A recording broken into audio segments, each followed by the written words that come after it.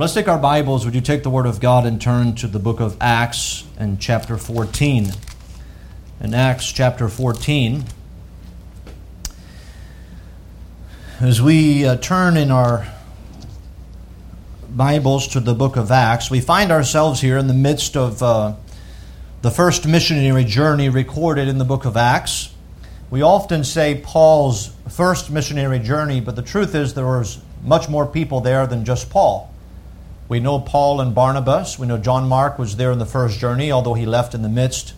But there was other people that were there. Perhaps Luke as well, the one who penned the words of Acts, was there with Paul and Barnabas as well. But let me review here as we find ourselves in Acts chapter 14. If you remember, Paul on his missionary journey, he left from Antioch of Syria. He sailed to the island of Cyprus.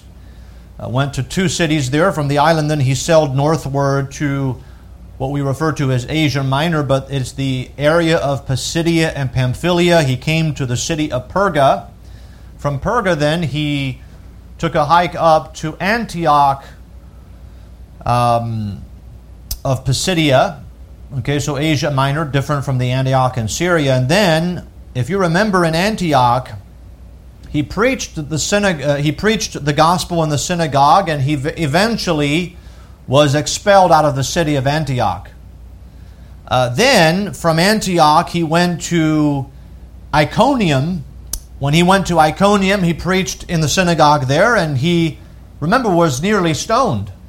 There was a conspiracy to stone him, and when they were aware of that, they left, and then they went eastward to Lystra. And that's where we last spent our time in Acts chapter 14. Now, if you remember, Paul preached the gospel and he healed the impotent man who was impotent from birth. The people of the city were quick to proclaim both Paul and Barnabas as deities. One Jupiter and one Mercurius, and these were Greek gods. And so they were about to offer a sacrifice because of what Paul and Barnabas had done. And when Paul heard of that, he swiftly confronted them and encouraged them to turn from those vanities, which were the false gods, to turn to the living God.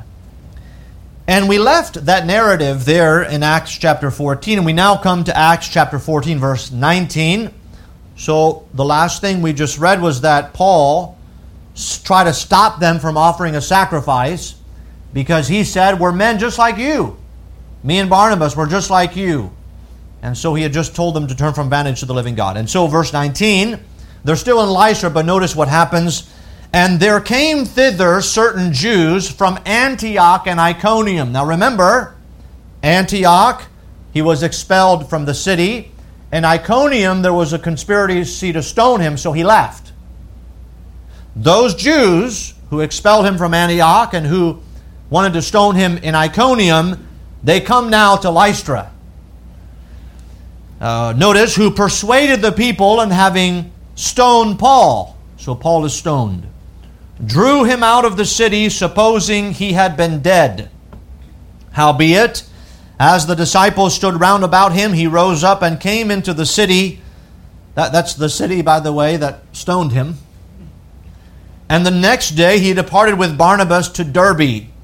And when they had preached the gospel to that city and had taught many, they returned again to Lystra and to Iconium and Antioch.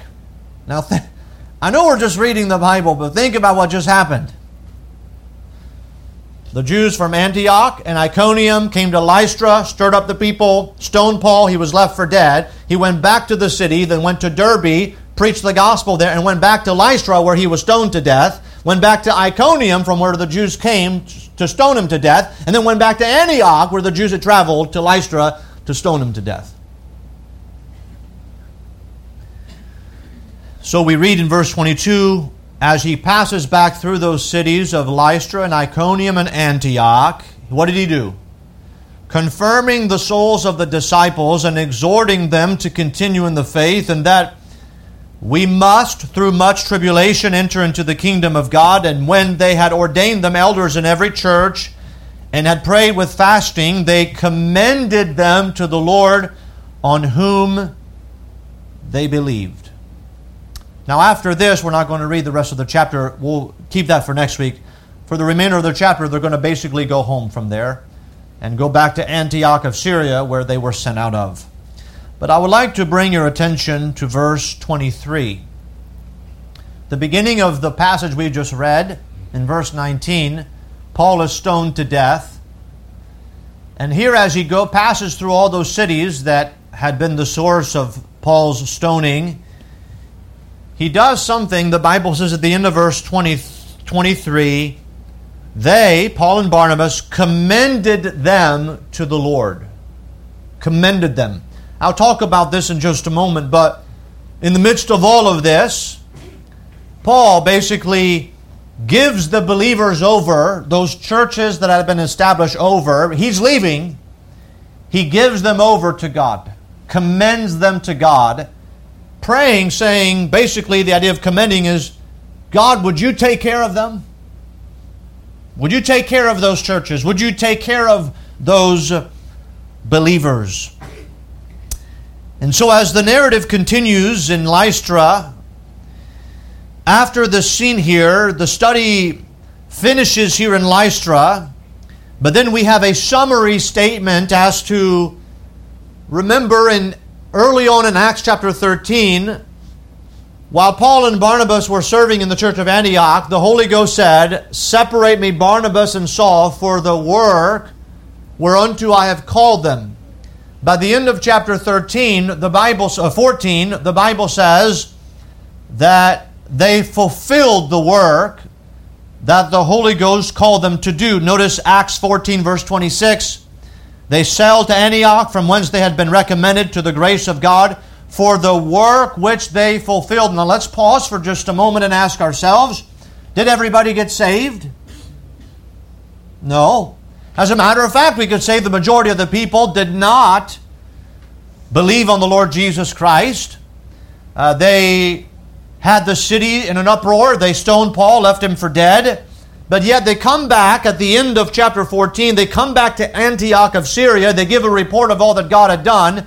And God says, it's not Paul and Barnabas, God says they fulfilled the work. So we have to ask ourselves the question today, first of all, do we understand God's work? And number two, do we want to fulfill God's work? Those are important questions. I hope that as a church we have a desire to say, first of all, we want to know what God's work is, and then we want to fulfill God's work. Now, there is a summary statement from verse 20 through verse 23 as to what that work is. In other words, early on, if you remember in Acts 13, when the Holy Ghost said, separate me, Barnabas and Saul, for the work whereunto I have called them, that work is not explained initially. But as we read Acts chapter 13 and 14, we read what that work was, and at the conclusion, God says they fulfilled the work. So we assume that if God says that they fulfilled the work, that Paul and Barnabas did exactly what God wanted them to do. So let's see what they did. And we have to make sure as a church today in the 21st century that we do exactly what this work was, so that we also can have God look down upon First Day Baptist Church and say, they fulfilled the work that I gave them to do. Now remember here, the summary statement is, the narrative is, they went to Antioch, they were expelled. They went to Iconium, they tried to stone Paul and Barnabas. They went to Lystra, Paul was stoned to death. They went to Derbe, nothing significant happens as far as they preach the gospel, that's significant, but no opposition. That is recorded. They preach the gospel, and then they proceed to go back through Lystra, Iconium, and Antioch, and the Bible gives us a summary of what they did. They preached the gospel and they taught many. They confirmed the souls of the disciples. They exhorted them to continue in the faith. They ordained elders in every church. They prayed, and then finally they commended them to the Lord on whom they had believed. That's the work of God. Do you mean, Pastor, that the work of God is not, now fill in the blank, whatever you think a church is supposed to do? I think we're aware enough, there's enough churches in the area to know, well, look, this church does this over here and this church does this over here. And I don't want to spend time maybe criticizing what all the other churches are doing. What I do want to focus on is what we're supposed to do. Because sometimes we might be just satisfied by criticizing what everybody else is doing, while we may not be doing what God wants us to do. So Acts chapter 14 gives us a summary of God's work. And I would like to bring your attention again to verse 23 that I pointed out. They commended them to the Lord. They turned things over. They turned the churches over to the Lord and say, those now are now in God's care. Now I want you to think about that. They turned things over to God's care only when they had done all that they were supposed to do. I think we all know God will take care of the church. Jesus himself said, I will build my church, and the gates of hell shall not prevail against it. God will take care of his part, but we must do our part. And what is our part? I have an outline here for this text, as I always typically do. And so let me give you here, as we proceed through this chapter of the outline, let me give you the main points and then we'll expound on those. First of all, as we look at our text, we see that Paul was undeterred by persecution. Then as we proceed in our text, we see that Paul was unapologetic for his preaching of the gospel. And thirdly, we're going to see that Paul was unwavering in his purpose as to the work that he did. So first of all, let's look at our text and notice that he was undeterred by the persecution. In verse 19 and 20, we have really another martyr in the church. The first one that we know of was Stephen, when he was stoned in Acts chapter 7. We know that Paul's conversion happened in Acts chapter 9, but here we see the martyrdom of Paul, who is stoned to death. And yet, the amazing words is that the next day, after he was left for dead, the next day, he goes on to Derbe to preach the gospel. Now, by show of hands, is there anybody this morning you would say, well, Pastor, the other day I was preaching the gospel or trying to witness to somebody and they brought a crowd against me and they stoned me to death. Or they stoned me and I nearly escaped. Anybody would raise your hand and say, that's me, that just happened to me? Okay, no, it didn't happen to you. Now that's my daughter. Put your hand down. I don't think that we are in that environment, although there are people who go through persecution, that we are in this environment where Paul was, but it is evident here that he was undeterred by the persecution. And so if there is any measure of opposition, it is not to the degree that the Apostle Paul faced. Could we admit that? So, with that in mind, we can measure here both Paul's opposition, but also at the same time, Paul's commitment to the work of God and to preaching the gospel. Notice, first of all, the measure of the opposition. When we read in verse 19, we have this summary. There came thither certain Jews from Antioch and Iconium, notice, who persuaded the people. Now, we see here that the opposition was persuasive. Now, I think that we will all agree that Paul, when he preached the gospel, he did so in the power of God. He writes about this, that God was with him. We know that people were converted to Christ by the preaching of Paul and Barnabas. But here, as those Jews come from Antioch and Iconium, the Bible says they persuaded the people against Paul and Barnabas. The word persuaded here means to convince, to cause people to obey them, to cause people to agree with them. Now, isn't it interesting here that the people in Lystra, remember, they had just declared Barnabas and Paul as Jupiter and Mercurius. They had just declared them to be gods, to be the human representation of those Greek gods. Jupiter was Zeus, the highest Greek god. Mercurius was the one, I guess you could say, the god who spoke and who spoke on behalf of Zeus, I guess you could say. And here we find here that they had just claimed them to be God, but then when the Jews show up from Antioch and Iconium, they are able to persuade the people to turn eventually the people against Paul and Barnabas. From a moment they were saying they're gods to the next moment they're going to stone him and leave them for dead. The word here describes how basically the Jews brought about a change of mind by winning the people over to stand with them as the Jews and to stand against the apostles. And so here it is, the opposition against Paul was persuasive. The people were convinced, and by the way, they were so convincing in their arguments, in their presentation, in their speech, that the end of the road is that these same people that are going to be convinced are going to stone Paul and leave him for dead. Now, why do I say that? I say that to say this, is that the opposition against the gospel is very persuasive. There are many people who are persuaded that this book is not God's book.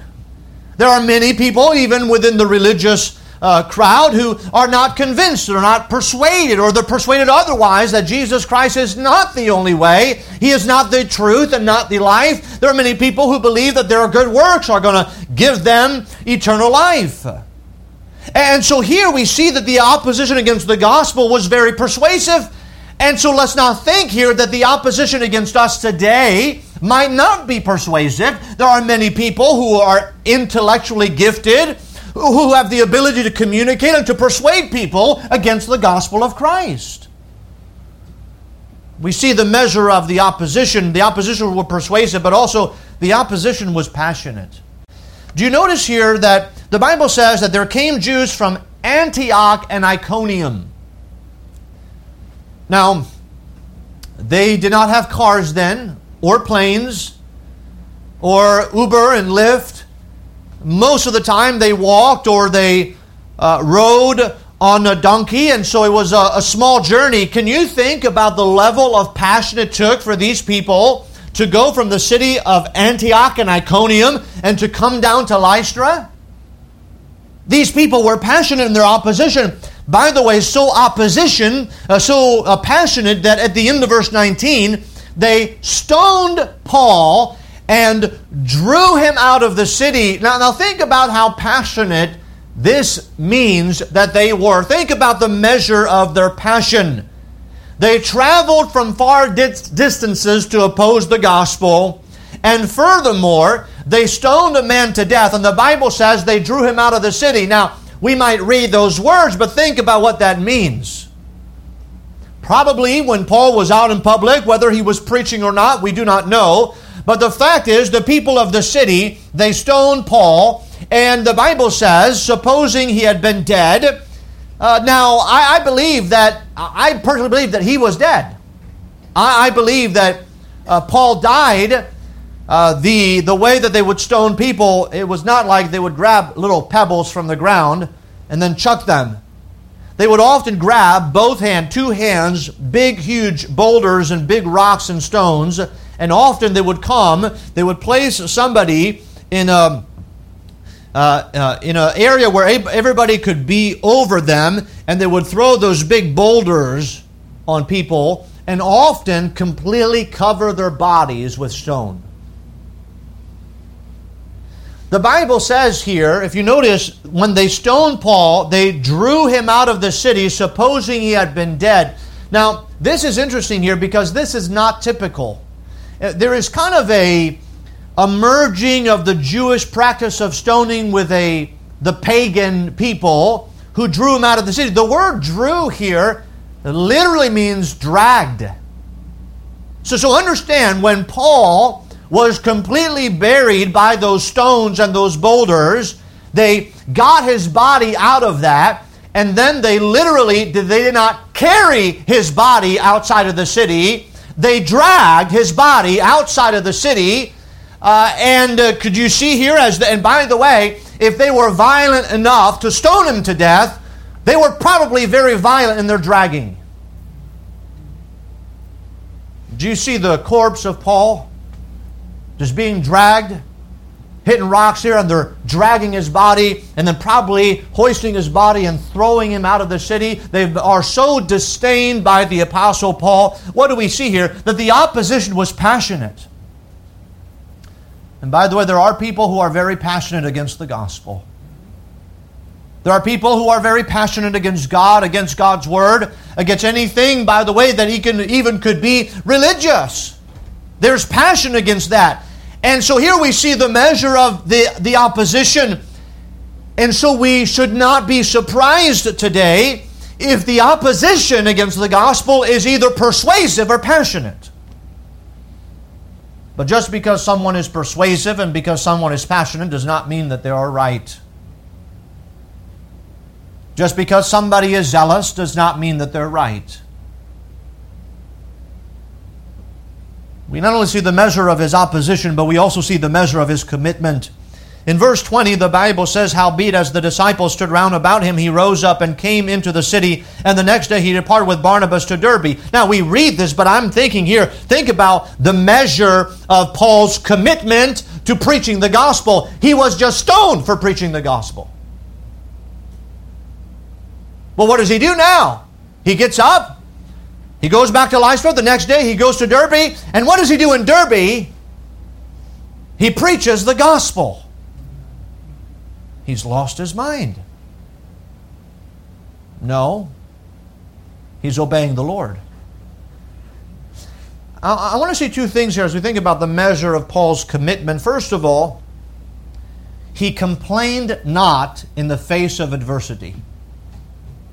Now, we may think here that this point is not mentioned in our text. It doesn't mention here that Paul did not complain, and I agree that it is not mentioned here. However, I believe it stands as the proof that Paul did not complain, because God, in His faithful record in the Scriptures, is not hesitant to let us know when there is a negative response, when people are found dealing with adversity. God tells us they complained. Therefore here, the absence of such a negative response speaks of how much speaks of Paul's commitment to serve God. You see, God lets us know whenever some of His people are dealing with adversity and then they complain to God. But Paul doesn't do that here. There is no such record. And by the way, God would have told us, I'm sure, as He often did, when people are doubting or when people are complaining. And so here, he rises up and he goes into the city. Now, why do I say that? Is because here is maybe the logical argument. Isn't Paul serving God? Isn't Paul doing the work that the Holy Ghost said, "Separate me, Barnabas and Saul, for the work whereunto I have called them"? Well, yes, he is doing the work, and yet he was stoned and left for dead. But he doesn't complain. God, why would you bring me to this place to cause me to die? He could complain. But he does not. Now, why? Because he knows that this is God's call. You see, may we never find ourselves complaining about the adversities that may come our way when we are serving the Lord. You see, because our complaining may be evidence that we are not fully committed to the Lord's work as we should. Do you remember what God called Paul to? God told Ananias to go to Paul and to tell him what He had called him to. Remember what God says to Ananias? He says, "Say unto him," say to who? Paul, "Go thy way, for he is a chosen vessel unto me, to bear my name before the Gentiles," and that's what he's been doing, but it's not done, "and kings and the children of Israel, for I will show him how great things he must suffer for my name's sake." That was Paul's calling. Ananias, I want you to go tell Paul that I'm going to call him to be a light to the Gentiles, to kings and to the children of Israel, so that he may suffer great things for my name's sake. That was part of God's calling. What? Adversity. So here it is. To complain about the adversity is to complain about God's work, God's will, and God's call. But Paul doesn't do that. Why? He's committed to God's work. We also see that he not only complained not in the face of adversity, but he continued in the face of adversity. The Bible says the next day he departed with Barnabas to Derbe. So after he was stoned left for dead, the disciples are standing around him. He gets up. And by the way, when God heals, when, for example, Paul did a miracle of the man who was lame, the man who was impotent, those were complete healings. But do you remember when Paul talks about his suffering? He says that he came in weakness. He had the scars to show the suffering of Christ that he bore. You know what that means? That I believe God raised him up, but I don't think God gave him complete healing. As he did in sometimes other cases when people were healed. In other words, Paul would bear in his body the marks of the suffering of Christ. Think about that for just a moment. You're Paul, and God used you to completely heal a man as if nothing had ever happened. And when you're stoned for dead and left for dead, you still bear the marks in your body of the suffering of Christ. We might say, well, poor Paul, what is he going to do? He's going to get up, go to Lystra, get a good night's sleep, and then he's going to go to Derbe and preach the gospel in Derbe. He continued in the face of adversity. So here's what we learn. Let us not complain when we serve God, when we are met with adversity, and let's just continue. Continue to serve God. So we see that he was undeterred by the persecution, but as we continue our text, we see that he was unapologetic in his preaching. So he goes from Lystra to Derbe, and so because he was stoned for dead, when he gets to Derbe, he's going to try to soften the message. He's going to try to maybe adapt a little bit so that he doesn't get stoned again. No, that's not what happens. Do you see what happens? So here is the text. Howbeit, verse 21, verse 20 says he departed with Barnabas to Derbe. Verse 21, and when they had preached the gospel to that city and had taught many, they returned again to Lystra and to Iconium and to Antioch. And so here we see that he was unapologetic in his preaching. Notice he preached the gospel to the city and then went back to Lystra, Iconium, and Antioch. And so here, think about it. When we read that expression, we may just read it and not think much of it, but they had preached the gospel to that city.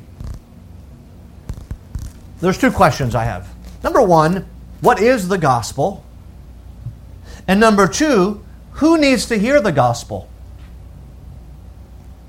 Okay, now, the day before, he was stoned and left for dead. The next day, he gets up and goes to the city of Derbe and preaches the gospel to that city. Two questions. What is the gospel? What is it? What is the message that would cause a man to be stoned to death and the next day to get up and to preach the same message? What is that gospel that would push a man to do that? And who is it for? Well, the Bible says, by the way, we read through chapter 13 and 14, they preached the gospel, they preached the gospel, they preached the gospel, they preached the gospel. Well, what is the gospel? We don't have to wonder. The Bible defines the gospel for us. When Paul wrote to the church at Corinth in 1 Corinthians chapter 15, verse 1, he said this, Moreover, brethren, I declare unto you the gospel which I preach unto you. Okay, what's the gospel? Which also I have received and wherein ye stand, by which also ye are saved, if ye keep in memory what I preach unto you, unless ye have believed in vain. For I delivered unto you first all that which I also received, how that Christ died for our sins according to the Scriptures, and that he was buried, and that he rose again the third day according to the Scriptures. That is the gospel. And Paul says, I've declared to you the gospel, This is where we stand. By this gospel we are saved, and that is that Jesus Christ died for our sins. He was buried and He rose again. In Romans 1, he wrote to the church at Rome, and he says in Romans 1:14, he says, I am debtor, both to the Greeks and to the barbarians, both to the wise and to the unwise. So as much as in me is, I am ready to preach the gospel to you that are at Rome also, for I am not ashamed of the gospel of Christ, for it is the gospel. It is the power of God unto salvation, to everyone that believeth, to the Jew first and also to the Greek. The gospel is the death, burial, and resurrection of Jesus Christ. It is the power of God unto salvation. That's the gospel that we declare and that we proclaim. If you notice with me in Acts chapter 14, just go back here to chapter 13. Acts 13, you remember what Paul was preaching as he was preaching the gospel? Notice Acts 13 verse 38. Be it known unto you therefore, men and brethren, that through this man, he's been talking about Jesus, is preached unto you, here it is, the forgiveness of sins. And by him all that believe, here it is, are justified from all things from which he could not be justified by the law of Moses. And he's talking to the Jew who observed the law of Moses, and he says, I'm preaching to you Jesus Christ so that you can receive the forgiveness of sin, and it is by this man, Jesus Christ, that you are justified. It is by this man that you are made righteous. It is by this man that you are declared holy. It is not because of the law of Moses. It is by Jesus Christ and Him alone. There is one God and one mediator between God and men. It's the man, Christ Jesus. There is salvation in none other. Turn with me once more or to another passage, to Galatians chapter 2. Paul is troubled by the church of Galatia because they had been removed from preaching the gospel. And in Galatians chapter 2, notice with me in verse 15. Galatians 2:15, we who are Jews by nature and not sinners of the Gentiles, knowing that a man is not justified by the works of the law, but by the faith of Jesus Christ, even we have believed in Jesus Christ, that we might be justified by the faith of Christ and not by the works of the law. For by the works of the law there shall no flesh be justified. But if while we seek to be justified by Christ, we ourselves also are found sinners, is therefore Christ the minister of sin? God forbid. For if I build again the things which I destroyed, I make myself a transgressor. For I through the law am dead to the law, that I might live unto God. I am crucified with Christ, nevertheless I live, yet not I, but Christ liveth in me. And the life which I now live in the flesh, I live by the faith of the Son of God, who loved me and gave Himself for me. I do not frustrate the grace of God, for if righteousness come by the law, then Christ is dead in vain. Righteousness does not come by the law. Righteousness comes by Christ. Imputed righteousness. The Bible says, for God hath made Him, Christ, to be sin for us, who knew no sin, that we might be made the righteousness of God in Him. We do not attain righteousness, we are given righteousness by faith in Jesus Christ. That's the gospel. When Jesus Christ died on the cross, He died for our sins. He was our substitute. He took our place on the cross of Calvary. And when the sinner recognizes his sinfulness and his inability to keep the law and to be perfect, he turns to Christ and looks to Christ, who Himself is sufficient. And all who come to the cross will have all the handwriting of ordinances against them blotted out, taken out of the way. Why? Because they were nailed to the cross. That's the gospel. Jesus will save you. And so that's the first question. What is the gospel? But then the second question is, who needs to hear? Notice the statement in Acts chapter 14. They had preached the gospel to that what? City. The preaching of the gospel was to the whole city. Was it not? Was Paul selective in who he preached the gospel to? No, he was not. Now think for just a moment here how stirring it is for us to think of, well, who is it that needs to hear the gospel? Well, here Paul, when he went, he preached. By the way, that's the work of God that he fulfilled. It's not that everybody got saved, but that he made sure that the whole city had heard the gospel. You see, that means it's very simple. The whole city, every man, every woman, every child heard the gospel. So how did he do it? Well, back then, they lived a little different than we do. Many people were out in the marketplace. They did not spend most of their time in their homes. They spent most of the time out and about. And often, when a man just began to preach, often crowds would gather around, and pretty much as we saw in Antioch and also in Iconium and Lystra, a big crowd. Remember, in Antioch, almost the whole city came together to hear the preaching of Paul. Well, Pastor, things don't happen like that today. They don't, but let's think about it for just a moment. What is our mission? Who is it that needs to hear the gospel in this area? There's over 70,000 people who live in the city of Wilmington, the city proper. Newcastle County has a population of over 500,000 people. Newcastle County. The majority of which live within a 7-mile radius of this church. That's the map right there in the back.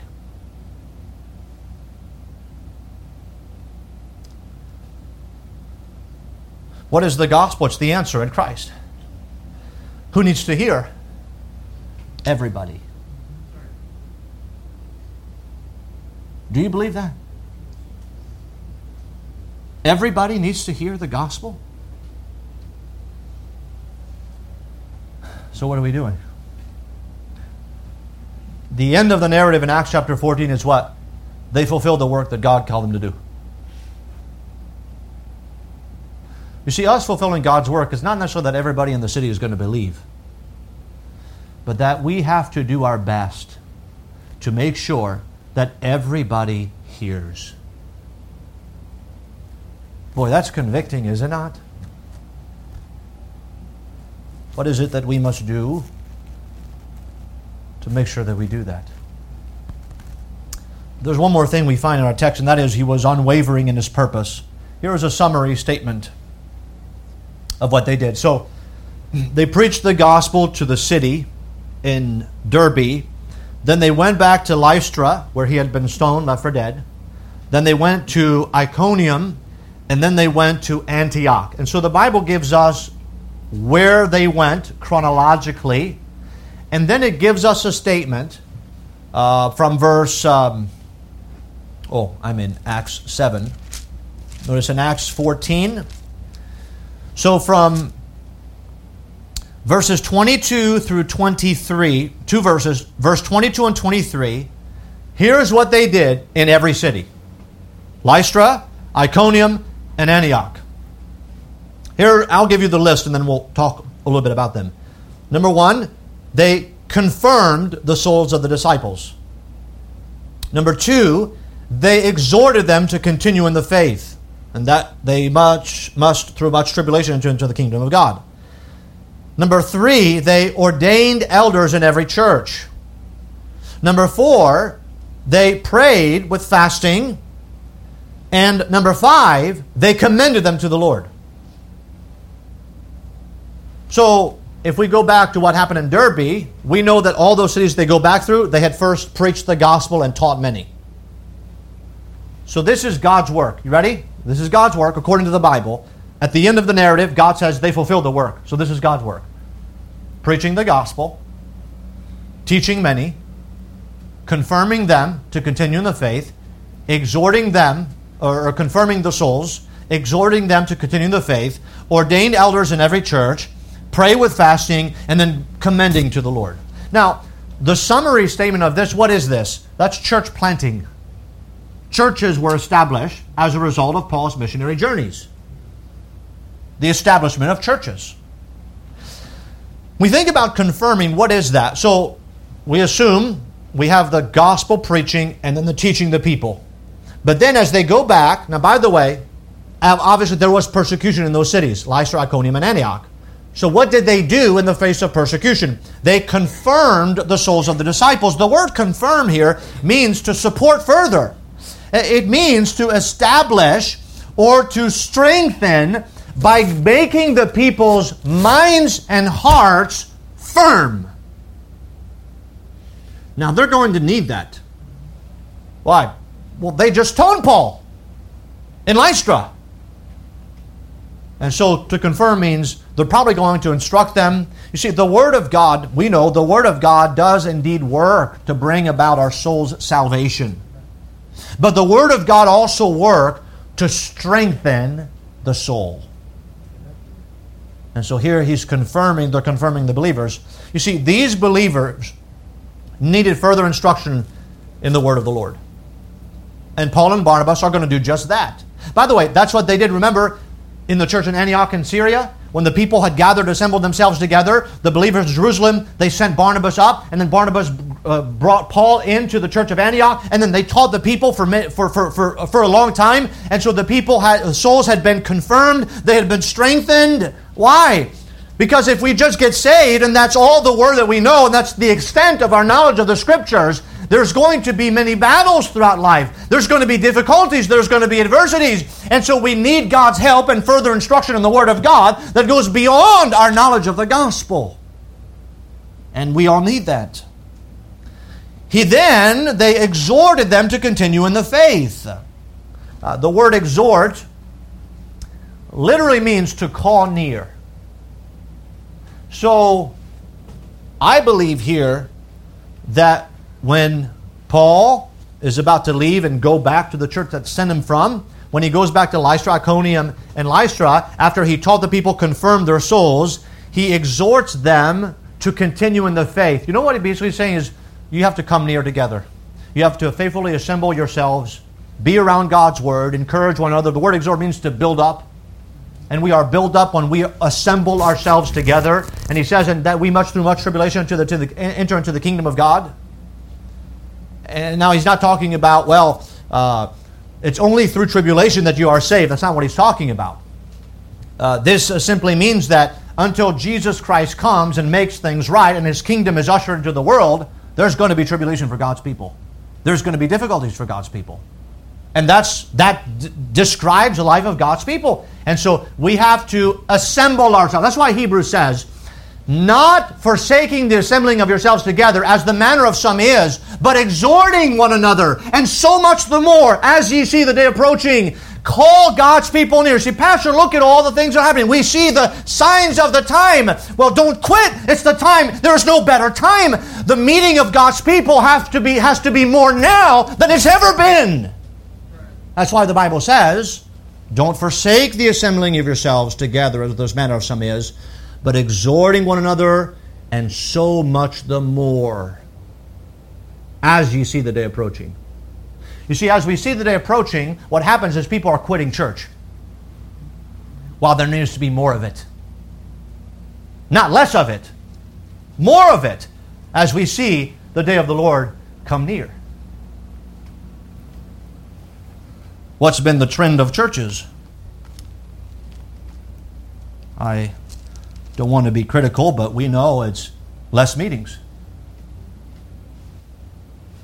Let's just not meet at all. As a matter of fact, we could just do our business online. We don't have to assemble ourselves. We are the church, right? We're wherever we are, that's where the church is. That's the misunderstanding of the definition of the church. The word church means a called out assembly. It's the assembling of God's people. And so this congregation is absolutely paramount. And that's what Paul did. He exhorted them to continue in the faith. And you do that by assembling yourself. So confirm, exhort, and then he ordained them elders in every church. Now, the word ordain here means basically to stretch the hand, to select, to appoint. So it could be, we know sometimes that they lay hands on them, But I think here is perhaps the believers that are assembled together, they basically voted for the leadership of the church, and Paul and Barnabas guided in that. They ordained elders in every church. The word elder generally references someone who is aged or an older person. In this case, it refers to an office. He ordained them elders in every church, which denotes that those who were ordained were simply more experienced and therefore chosen to preside over and instruct other believers in the church. You see, the elders were appointed in every church, and we see this pattern continuing even when Paul instructed Titus. He told Titus to do the same thing. Later, if you turn a few pages to Acts chapter 20, Acts 20, notice with me verse 17. The Bible says here, Paul gathers the elders, and let's go down to verse 28. Acts 20, 28. So Paul gathers the elders of the church, and this is what he tells them. So this is the role of the elders. Take heed therefore unto yourselves and to all the flock over the which the Holy Ghost hath made you overseers to feed the church of God, which he hath purchased with his own blood. For I know this, that after my departing shall grievous wolves enter in among you, not sparing the flock. Now, these are the elders of Ephesus that he gathered together. And notice here, the work of the elder is threefold. Number one, oversee. Take the oversight. So oversee, that's where we get the word bishop. One who takes the oversight. So an elder is a bishop in the sense. He takes the oversight. Oversee the church of God. And then he says, feed.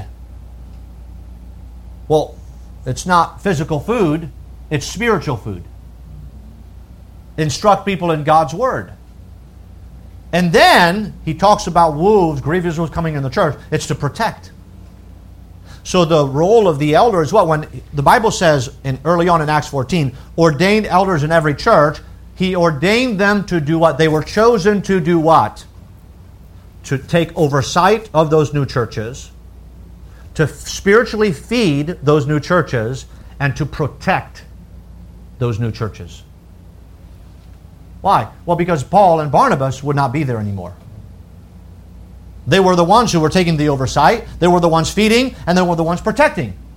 And now they're passing that along to elders. Then there's two more things. They prayed. They prayed with fasting. And so before their departure, they had a time of prayer. And I know we've emphasized this, and we're trying to have more of those times in our church, more time to pray. We need to be praying more. At least that's what we find throughout the book of Acts. Have we not seen that all throughout the book of Acts? Did the church pray? That's what they did? Now, I'm grateful for picnics and outings and all those things, but if that results to the absence or to the waning of a ministry of prayer, then we're in the wrong place. And then, lastly, they commended them to the Lord on whom they believed. The word commended means to place alongside, to present, to commit, to put forth, to set before. Paul and Barnabas would no longer be with them in presence. They're leaving. They're going back to Antioch in Syria. And so believers have been saved in each one. A church now has been established with leadership involved. And so the word commended here, he commended these new churches comprised of believers to the Lord's care and protection. So Paul is, I'm not going to be with you anymore. And so it's like Paul, who took that responsibility. He says, all right, we've done all that we can do. Now we have to turn this over to God. And by the way, God will take care of His church. But Paul turns it over. He says, God, you take care of this because I'm leaving and I can't take care of this. That's the work of God. So we have to ask ourselves here, within God's work that Paul and Barnabas were supposed to do, I've called them to do this work. This is what they did. They preached the gospel to everybody. They taught those who believed. They confirmed their souls. They exhorted them to continue in the faith. They ordained elders in every church. They prayed and they commended them to the Lord. Well, that's rather simple, isn't it? It is simple.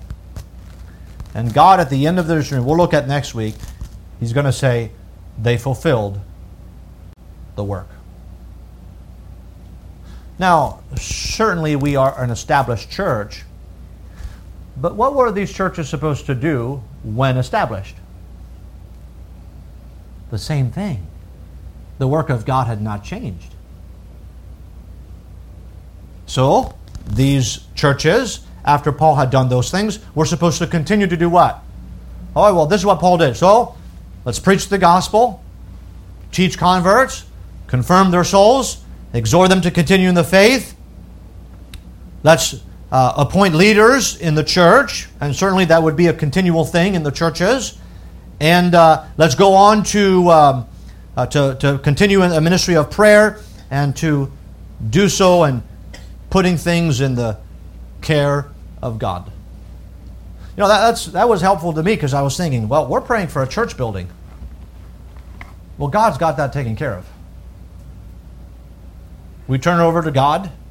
Now, we do all we can, but turn over to God. God knows. God will take care of the church. Let's not threat to think, well, because God is not blessing us with a building that we can't advance. We can still advance and do God's work. So may the Lord help us. Let's pray.